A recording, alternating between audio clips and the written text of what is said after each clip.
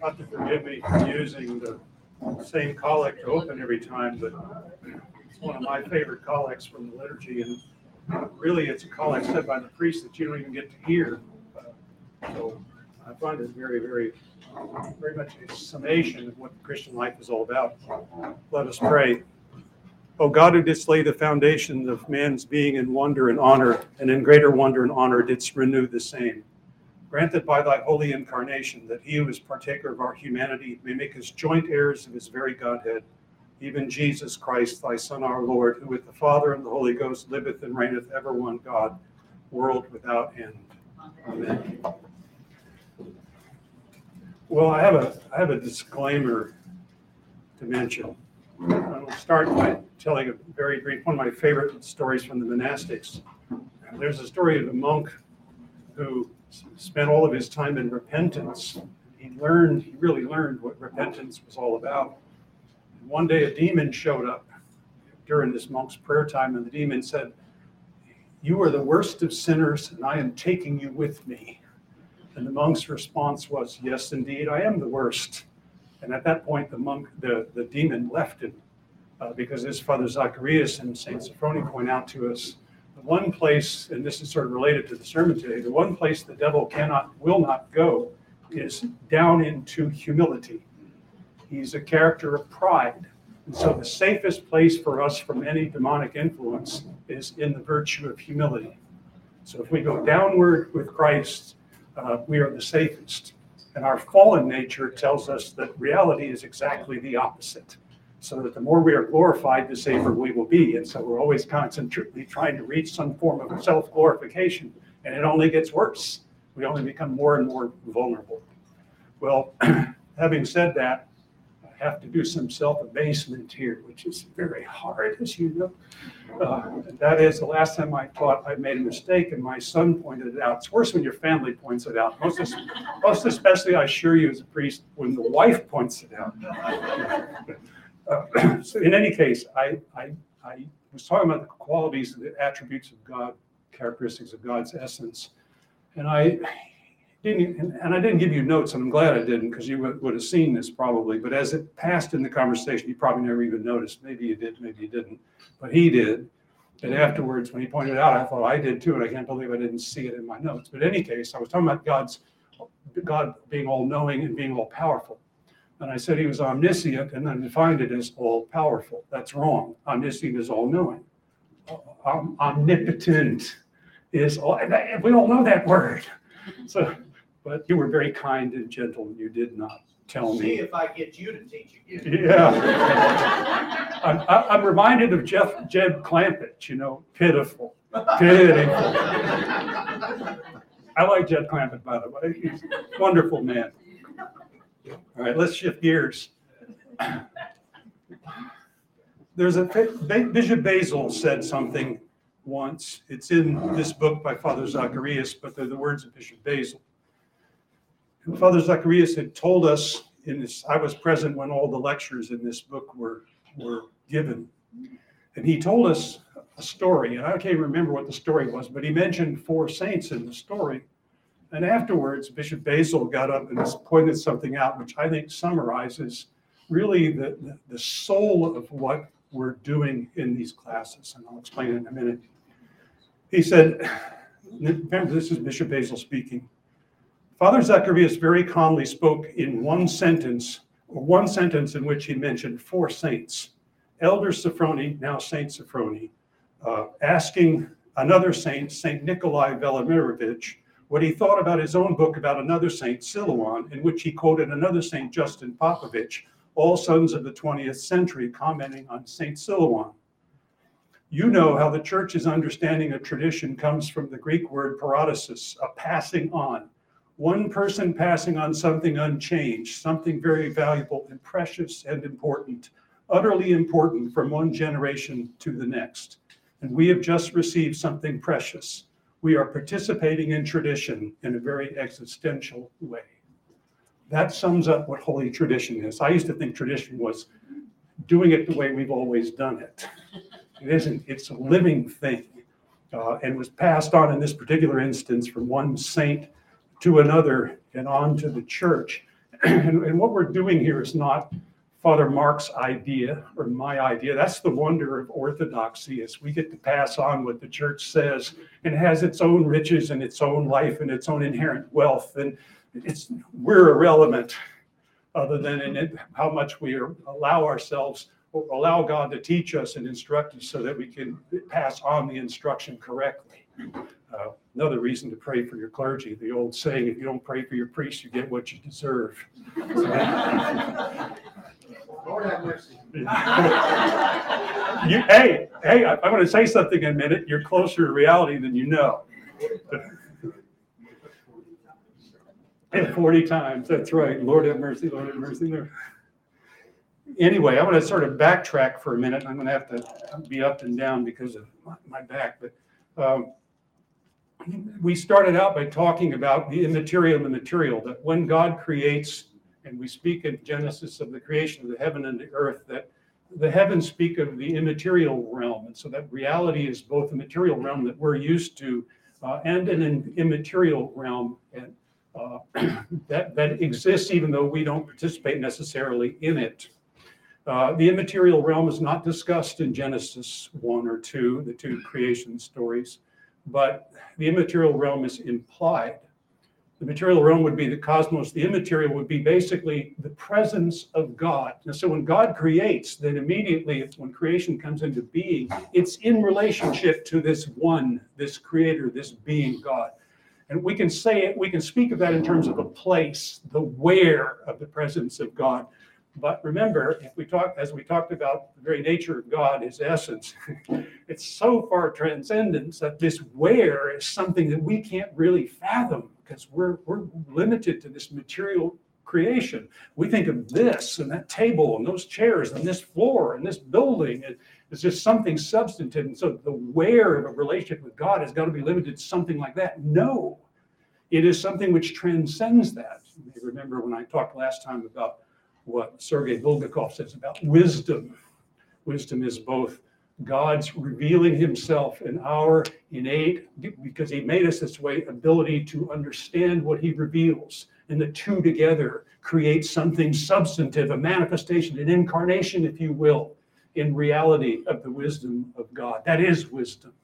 That is all knowledge. So in any case, there's an immaterial, which is the presence of God, and the angelic hosts, which are purely spiritual beings. And by the way, let's get something straight. Human beings do not become angels at their death. If you haven't gotten that straight, it's time to work on it. I just saw it. I was looking for some information on someone in obituaries in the internet yesterday. And one of them opened up, said, John got his wings today. I'm sorry, the angels are a different part of the created order than human beings are. We don't become angels. We become like angels in the spiritual capacity, but that's another story. But we do not become angels. Let's not get that confused. We are two different parts of creation. One is immaterial and the other participates in both, which I'll mention in a minute. So created reality is both the immaterial and the material. We need to understand that. When we come here, there's a whole realm. We're stepping into an entire realm which transcends that space in that building. We're stepping into it. I was overwhelmed today by the sense in which we're being drawn, almost like a tractor beam in Star Wars. You can see I'm into science fiction. That ought to give you a clue. Beware. So we're being drawn, old science fiction, by the way, the old stuff, not the modern stuff. I don't watch the newbies. I watch the old ones. Anyway, we're being drawn into something which takes us past the limits of what we see into the eternity that's being opened to us. So created reality is both. And this experience is called paradise. What we come to understand is paradise. The Garden of Eden is not a place over in the Middle East somewhere, but it's all of creation when it's created and open to God, and God is manifest in all of it. Not just one place or another, but in all of it. So when we talk about the material and the immaterial, when you think of the immaterial, think of that and think of the two together. So the place of paradise really was all of creation. And the place of paradise might be said to be, as I've already mentioned, the place of God experienced, the place. Put it in quotes. Don't think of it in terms of earthly concepts. the place experienced in each individual's heart. That awesomeness can be experienced and manifest in the hearts of each one of us. Not the hearts, the desire, the ability to receive that information and to respond to it is what heart is. And so it's there and it can be experienced by all of us. That's a place. So St. Paul calls us the temples of the Holy Spirit. That is the place. Each individual here in this room has the ability to receive and manifest the presence of the divine being who created this universe and whose characteristics, whose essence we talked about the last time. Each one of us. You know, we like to think of the saints. It's the saints, and I'm just Joe Ordinary. Well, guess what? Most of them would probably tell you that they're just Joe Ordinary. And we can look at their stories, and they started out as ordinary stories. And they became saints because they understood what I'm saying and they grasped it. It's a part of the tradition, and it gave them life. And that life transformed them. And we want to be a part of that. And so you have the place of God experienced in the place of God in man's heart. Tell me that's not my phone. I guess not. Good. Anybody else's but mine. I have this fear there's a priestly fear. And it is, my phone will start ringing in the middle of the consecration while I'm up at the altar. I just really fear that. So if I'm ever celebrating here and that happens, I want to hear a chorus of pitiful, pitiful. You have my permission and blessing. You never know at what hour the Lord might call. Yeah, that's right. All right.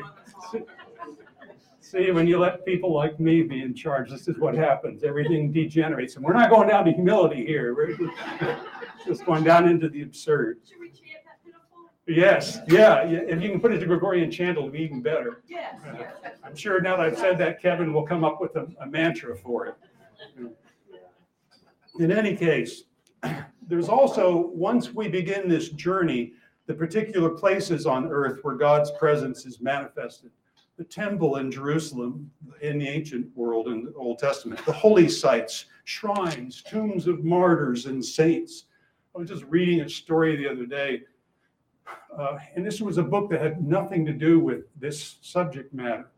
But the individual was talking about being in a town in Ireland where there was a well-dedicated to St. Bridget of Ireland. St. Bridget is the patroness of the Irish people. And there are wells all over Ireland, some of which she blessed, or they sprang out of the earth, and others which were there, and she gave her blessing to them. So you find these wells all over the place if you travel Ireland. Well, there was one town where the Catholic priest didn't even bother to bless holy water. He just went down to the well because his argument was that St. Bridget had already blessed it. So all he had to do was just reach down there and grab some, put it in a bucket and take it back to the church. So there are sites, there are places, and you may want to laugh at that. But on the other hand, if we had a shrine right out there in a well devoted to St. Bridget, you'd probably do the same thing because you understand something about holy sites and holy places. Go to any. When we went to Ireland, we went to the monastery of St. Kevin of Glendalough. And there's a church there, there are two churches there on the grounds, and they're really post his life. They were built afterwards, but they're at least 1,000 years old, and they're in ruins. And we went into this one, it was a stone wall, it's stone walls, it's all that's left, the ceiling is gone, and no ornamentation. And as we walked in, I stood at the back. Remember what I told you about going to the church and stand at the back and look forward, and then go up to the front and turn around and look back? Because that's the way God sees it. It's the difference between our view and his. We want to see both. So I walked in the church, I stood at the back and watched, and then went to the front and stood probably where the altar was, and turned around and looked back and looked at the nave, and imagined I could feel all the people that had been there praying. You could feel it, you could sense it. Then we went into the other chapel, and there in the area where the altar had been, against the wall was a square stone with 4 crosses carved in the corners. The earliest altars in the church were square like they are in the Eastern Rite. And there's a reason for that too, but that's another story. And here the stone was there leaning against the wall with 4 crosses in the corners, which the early church, at least church in the early Middle Ages, used to do. They would carve, when they would bless an altar, they would carve carving the stone tops, the mensas, crosses. So I knew that was an altar top. People had said Mass on that altar before. And of course, people are wandering in. They don't know what that thing is over there. They don't have a clue. Wow, missing out on something. It's a piece of the picture that's given to us. It is this place. God has revealed himself there. He's revealed himself right here in the midst of all of this creation. This is a piece of paradise. And I'm not saying that metaphorically. It really is. So the place of paradise is all of those. So when you think of paradise, I want you to think of all of those. And ourselves is a part of it.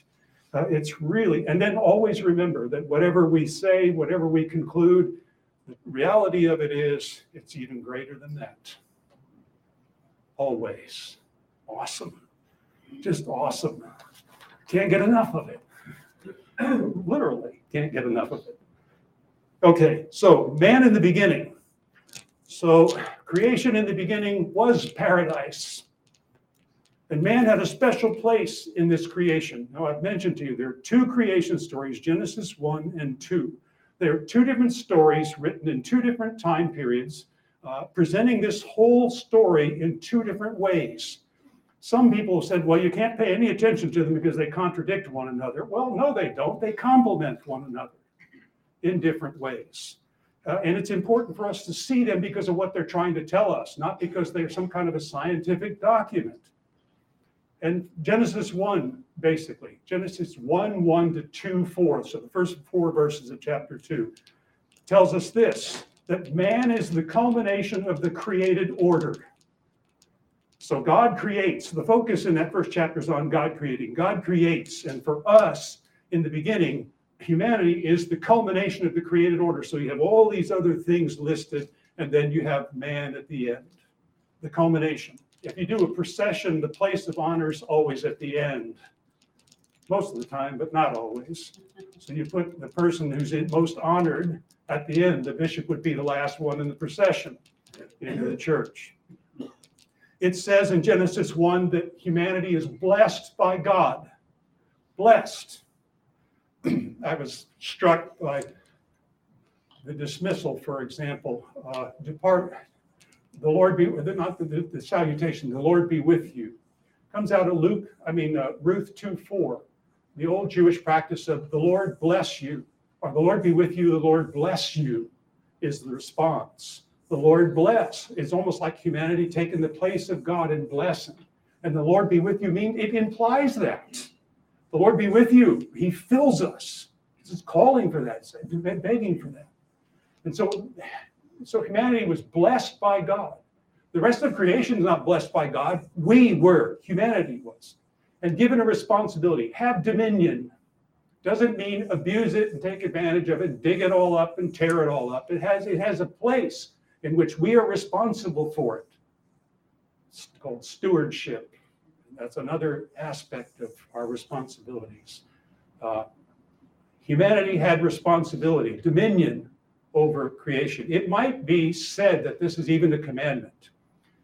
In addition, humanity was told, besides have dominion, be fruitful and multiply. Now, everybody's got it in their minds that this means have children. And indeed, in Judaism, this is considered the first of the 613 commandments, the first positive statement. And a commandment in the Bible, we think of commandments as thou shalt not. In the people, among the people of the Old Testament, even the New Testament period, a commandment was any positive statement or any negative statement.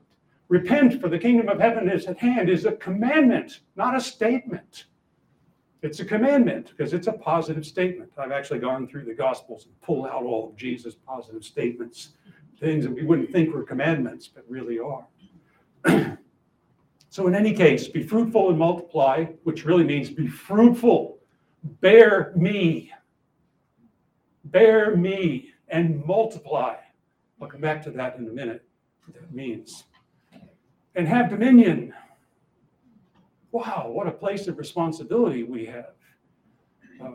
And then he creates, let us create man in our image, in our likeness, let us create them. Create them. Image and likeness. Image is that which is like God, that which is inherent in each of us, which is like God. God makes us that way so that we are mirror images, or we're supposed to be, of him. That's what we're supposed to be. And so some aspects of this image are these: participating in eternity. We don't feel like we participate in eternity. We're comfortable with time, chronology, the material, the limitations of the material realm. Perfect. Jesus said, be perfect as your heavenly Father is perfect. Be perfect. We're far from perfect. What's our favorite saying? I'm only human. Well, guess what? That doesn't work, because the perfect human is Christ, and humans are to be perfect. Adam was perfect in the beginning. Comprehending the immaterial, aware of both. We mentioned a quote from you referred to the story of the three young men. And I was struck because if you look at their song, the fullness of their song, which is found in the Septuagint, in the Latin translations, in the Greek translations, it's not in the Hebrew, it's left out. It really is a song of creation. So it brings the whole scenario back to the created order and what God intended. And in the Western Rite tradition, this is used frequently to bring that point to fore in the liturgical tradition, which I hope to talk about sometime in the future. So image. So comprehending the immaterial, rational. We've already talked about the ability to understand, and to understand objectively. See, we don't go into this and understand emotionally. We can do that too, but we understand objectively. Jesus said, no one comes to the Father but by me. That's an objective truth that you and I have to accept in order to begin this journey. That may make us mad, and well, what about all the other people that never heard of him? What about? As Peter Crave likes to say, American Christians like to find an exception to the rule and make it a rule to make exceptions. See, we can all laugh because we know how true it is. That is an objective truth that we have to deal with, rationally and objectively, not emotionally. You know, I feel for all the people in the world, and so what we're talking about, that's a part of what we're expected to do, is to care for the people of the world, for all, because all are in the image and likeness of God. And it's a sickness that we all share, and we know all too well what that sickness is. So we should have compassion. This is still the objective truth and where we must go. We have nothing to offer the world unless we hold this truth and believe in it and allow it to multiply and be fruitful in our individual lives. So image and so rational, experiencing God, we've already discussed that, and dispassionate, that is not subject to basic urges.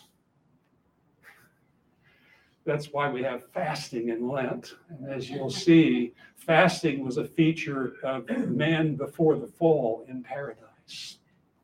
No wonder the monks say that fasting is a practice of paradise. And male-female. The humanity is the antinomy of male-female. That's what we are. So it's not an accident. Our gender is not an accident. It's not a mental construct. It is an inherent ontological aspect of who each of us is. And it's a part of a whole picture which looks like this when it's held up correctly. And when one side is emphasized at the expense of the other, I got someone hanging off the cross like this. Looks more like the way Jehovah's Witnesses portray the cross. Genesis 2, from 2:5 to the end of the chapter. Man is formed first, before all the other carbon life forms. So in a different order of honor.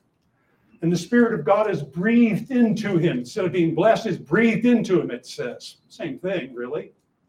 Breathes into him the Spirit of life. And puts him in paradise, puts him in this place of perfect relationship and fullness of relationship. Oh, wait a minute. Step back to image and likeness. Likeness is doing all those things in image eternally, and they never end. Image and likeness. Likeness does not mean imperfection. It means perfect growing into perfection. Wow. Of course, we're starting from an imperfect situation because of our sins, so we have some time to make up, but that's another story. So Genesis 2, God breathes into it. He puts him in paradise, to tend paradise, it says, to tend creation. He gives him commandments, tend paradise, and a negative commandment, don't eat from the tree of the knowledge of good and evil. Of course, first humans were like little kids. You say they're fine until you say, don't do something. And then suddenly they're curious beyond control. And they wind up doing there's a psychology to parenting, as most of you probably have learned the hard way, I'm sure. So they're given commandments. Don't eat the tree of knowledge. So in other words, abstain from this particular thing. So abstinence is a part of the condition before the fall.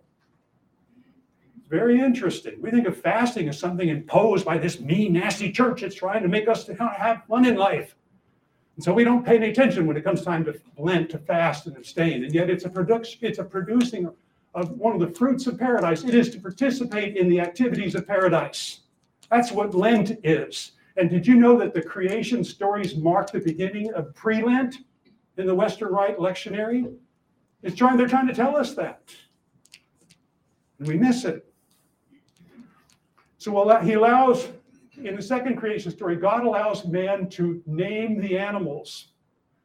Now, what does that mean? Well, I'll tell you a story from us. We have 2 Siberian Huskies, Dmitri and Katyana. This is an aside, but Russian dogs, Siberia comes from Russia. Russian dogs should have Russian names. Okay, so anyway, that's our logic. You can do what you want with it. Anyway, if you have dogs, and maybe this is true of cats, I can't say this what dogs. When we name the dogs, we give to them a certain self-awareness that they don't have as animals. I mean, we like to put a lot of grated cheese on food, and the dogs like the grated cheese. So when the grated cheese comes out, they hear the bags and they come running. And they sit like this, right down there. If we have the cabinet here, and the cheese is here, they're sitting like this. And they expect a few pieces back and forth. But they know enough now by hearing their names that if I say Katyana, Dmitri does not move and Katyana is ready to receive her cheese, and vice versa. And that is giving those dogs a sense of self-awareness that they didn't have before. Now, it's not self-awareness like you and I have. It's not the same. It's a different kind of self-awareness. But we gave them that by giving them names. So we were, in one sense, co-creators with God of a certain quality in these dogs. And that's an example of what can happen in all of creation. And from the beginning, God made man to be a co-creator with him, to be his agent. Think of ourselves as co-creators. We're not glorifying man beyond his ability. We're simply saying what we were given from the beginning. Also, the story speaks of the antinomy of male and female. Again, just like the first story. And man in the second creation story, by implication, walks and talks with God. A very personal thing, very intimate thing. Very, very intimate. And they're telling us we can have that. And I'm dropping stuff all over. I guess it doesn't matter. So let's sort of summarize these. Man in the beginning was dispassionate, not subject to his basic urges. He was rational, understanding and experiencing, and that could be unlimited. He had one desire, the longing only for God. Free will. Free will means that one can choose to do something or not to do something. And we never, in spite of what's been taught in many Christian bodies today, we have never absolutely lost our freedom of will. It's been damaged severely, and the habits of sin have obstructed it even more. But we haven't lost it. The very fact that a human being could cry out to God and say, "Help me," which no one would deny, suggests that the corruption is not absolute. So we still have some free will left. Enough so that we can begin to work with God, just like Adam did. Adam had absolute free will, and he was pure potential. Not imperfect growing into something perfect, but perfection growing into eternity. He was integrated. That is, every aspect of his life was a part of this. There were no separations. We didn't, go to church on Sunday and then spend the rest of the week living like pagans, indulging our passions and ignoring God. He was integrated. Prayer was natural for Adam, for man in the beginning. Prayer is not natural for us anymore. That should tell us that something's wrong. I mean, how many of you have not struggled in learning prayer? Do you know that the two words in the church, in the history of the church, that are used to define prayer are officium in Latin and liturgis in Greek? Office, liturgy. So the divine offices and the liturgy of the Mass, basically. Both of those words derive from terms which have to do with work, because prayer is work. It really is. And when you think you've got it down, then you have to work on one aspect of prayer, and that is staying consistent with it. That's the hard part. So prayer was natural for man in the beginning.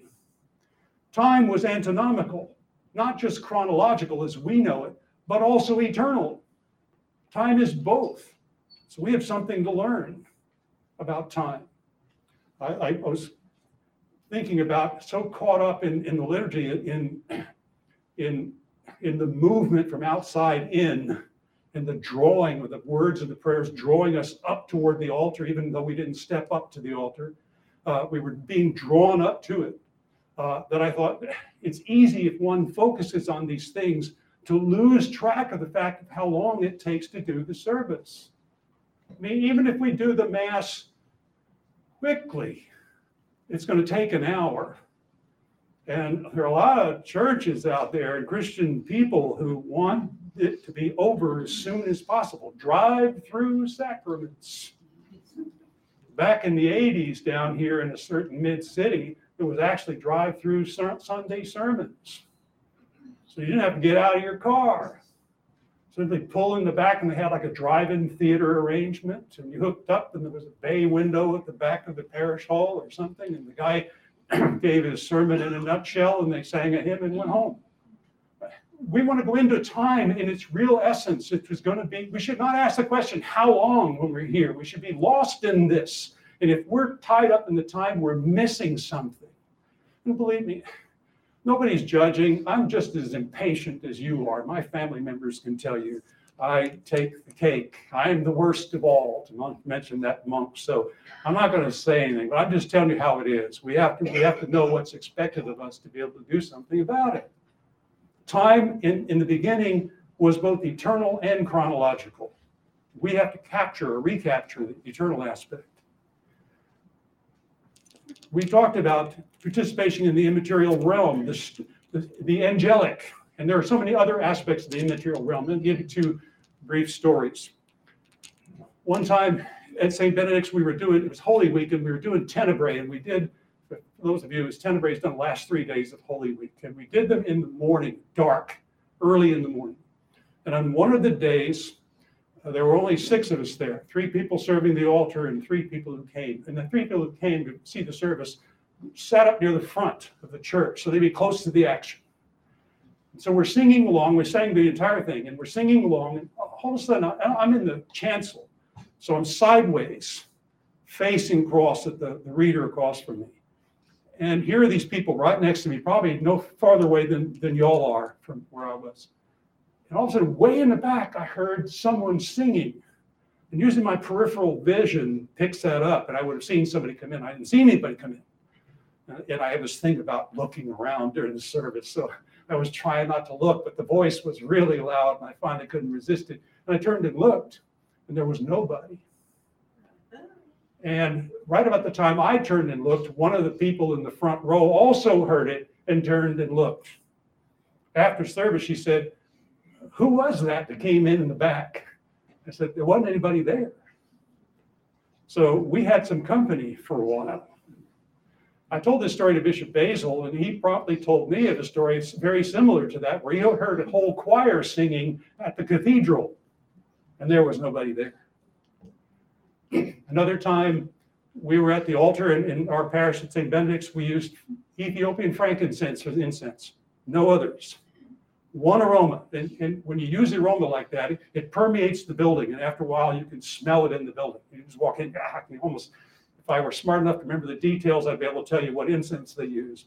So you could do that if they don't change it out. So we had the aroma of frankincense, Ethiopian frankincense there in the building. And we were in the middle of the consecration, saying the prayers. And all of a sudden we were overwhelmed with this scent, this aroma that was different than Ethiopian frankincense. There was no logical reason why it should have happened. And I thought, well, maybe it's me. So I turned to my deacon. I said, do you smell that? And he said, yes. And the two of us just standing there, just sort of shocked. And it lingered for a few, maybe 30 seconds, a couple of minutes, and then it disappeared. Participation in the immaterial reality. Adam had that all the time. This is where we want to go. I mentioned fasting being a part of his life. Adam was commanded to fast, to abstain.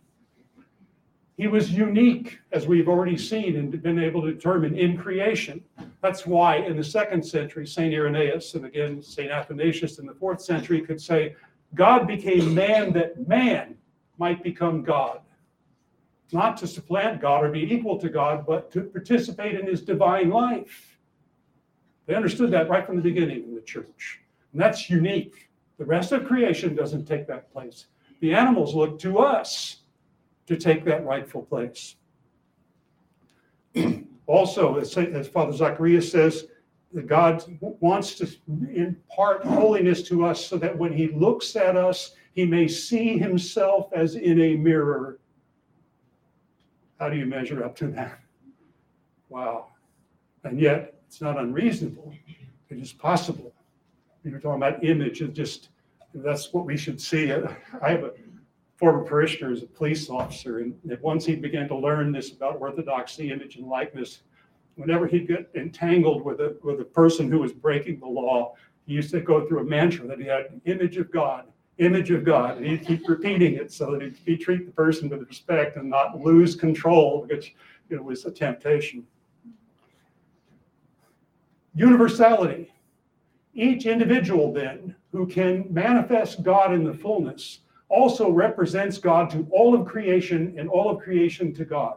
When we stand in there, each one of us represents all of creation, all the created order. It doesn't matter if the other people didn't come, if they don't get it, they don't understand. We still stand in representation of them before God.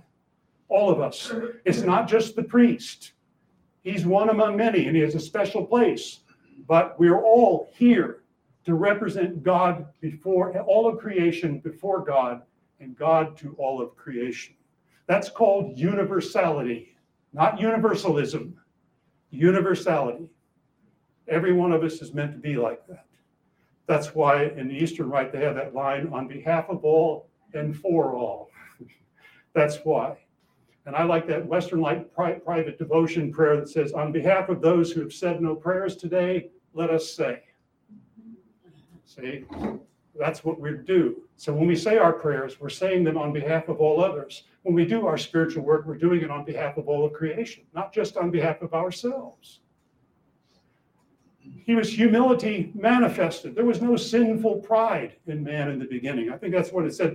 They were naked and did not know. Because only self-absorption would make one know. Especially if one's been brought up and inundated in that self-absorption. None of us would dare walk around without clothes on today. And that may be just imagery used to get a point across, we don't know. But in any case, humility was manifest. There was no sinful pride. Death was not part of the picture. We're moving along toward a termination, a stopping point. And we see our lives within stopping point. And I can guarantee you for you younger people that the farther you get along the spectrum, the shorter this picture looks. But if you put us on the chronology of eternity, we're specks. If you put us on the chronology of chronological time, we are specks. So death was not a part of this picture. So that whole dimension, an end of it, didn't happen. And everything, self, was seen in relationship to God, understood in relationship to God. This was why, having said those things, Psalm 8 is used as a psalm of humanity in creation. That's what tradition tells us. It is the hymn, supposedly, of the angels at the creation of man. And I'm only using part of it here. I left the first couple lines out. When I look at the heavens, the work of thy fingers, the moon and the stars, which thou hast established. By the way, the angelic host, some sources in the ancient world, ancient Judeo-Christian world, believed that the angels were in charge of all the elements of creation. So it could be that what's being said here in the moon and the stars is also referring to the angels of creation. When I look at thy heavens, the work of thy fingers, the moon and the stars, which thou hast established, what is man that thou art mindful of him, and the son of man that thou dost care for him? Yet thou hast made him little less than God, and did crown him with glory and honor. Thou hast given him dominion over the works of thy hands. Thou hast put all things under his feet. A psalm of creation of us.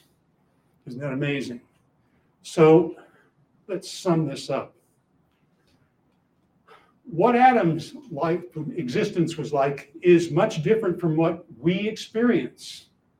Why is that? Well, it's something called the fall, which affected both the immaterial and the material creation. It affects all of creation, all of it, all the way down to its final forms. All the created order awaits for the glorification of the sons of God, that is, us, for us to do our part, for us to respond to God the way we should, to enter into the process of being who he made us to be, and cooperating with what he has done to bring that about. Sin, then, the fall, separates creation from God, creation from angels, creation from man, man from self. You know, here we are separated. Sin separates us from God, and then we live our lives separated from God, and we come to death, and soul and body are rent asunder. And the body dies and the soul is left. We're constantly disintegrating. This is what's happening to the crown of glory, the crown of creation, the church calls us. The crown of creation is disintegrating. Something has happened. This is not normal. We say, well, I'm only human. Wrong. That is not human. It is abnormal. And all of us come into church, and we should come here and bring that knowledge with us, and come here for the express purpose of being healed. I love it that in the Orthodox Church, for many of the theologians, most of them, I think, they use the language of medicine, of healing. I remember first, for those of you who might have had to take the St. Stephen's course and you had to read Horatius Vlachos' book, Orthodox Psychotherapy. I was a young priest, and I thought, oh, this is about how to counsel people. See, that's sort of this worldly thing. And I read the book, and it was all about getting the soul right with God. It was about a healing on a different plane. And at first, I didn't like the book because it disappointed me. But then I began to see that's a pearl of wisdom from the Orthodox Church, that God wants to heal us so that we can be what he meant for us to be. We talked about, we saw an example of praying over someone for healing at the end of the service. We think of miracles as being abnormalities which intrude on the created order, but in fact, miracles are normative and should be happening all the time. What not seeing them is the abnormality, the defect, if you will.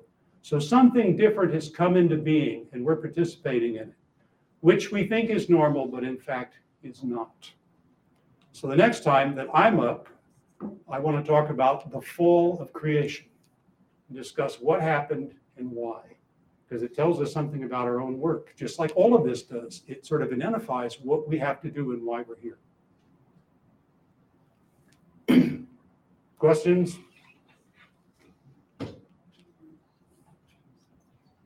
Yes, It's recorded, right? Yeah. Because once again, Yeah. I feel like, wait, can we listen to this again? I can't write back down. Even Making sure. your questions. Thank you. I'm so glad you enjoyed it. Yes, Would you like to repeat what you said about the 3 and the 5? I kind of missed that. about the what? About the 3 stand in the furnace, and of course Christ's presence there. You mentioned something like, you said understand objectively, and I didn't quite grasp what you were saying. Well- Should I just re-listen? Yeah, maybe. I'll do that. But there, in the story of the three young men in the Hebrew text in the Old Testament, they're thrown into the fire, and it says they walked about and they sang, and it pretty much ends there with then they were seen with fourth person, and they're brought out of the fire unharmed. But in the Greek Old Testament, and also in the Latin Old Testament, which replicates it, which was used by Jews of the early centuries in the diaspora, so outside of Palestine, it has an entire hymn that they sang, the words supposedly that they sang. And that really is a hymn about creation. There are parts of it that don't look like it, but there are parts you can see, and it's I can't remember what the chapter is, but it's in the book of Daniel. And it's one of the many texts that are used that are creation related, that are used by the church liturgically to remind us about keeping perspective and keeping everything in this order, this creation related order. Because otherwise we succumb to the fallen nature and the fallen state and its effect on us. And we already know what that is. Thank Yes. Did you have your hand up? Yeah. No, but that was beautiful. Okay. You must have knew that I wanted to say. No. You know, as Father Zacharias, I love Father Zacharias is so wonderful, but he said that he said to Saint Sophrony, somebody went to tell him something nice, and Father Sophrony said his prayer was, "Lord, help me, my assassins have come."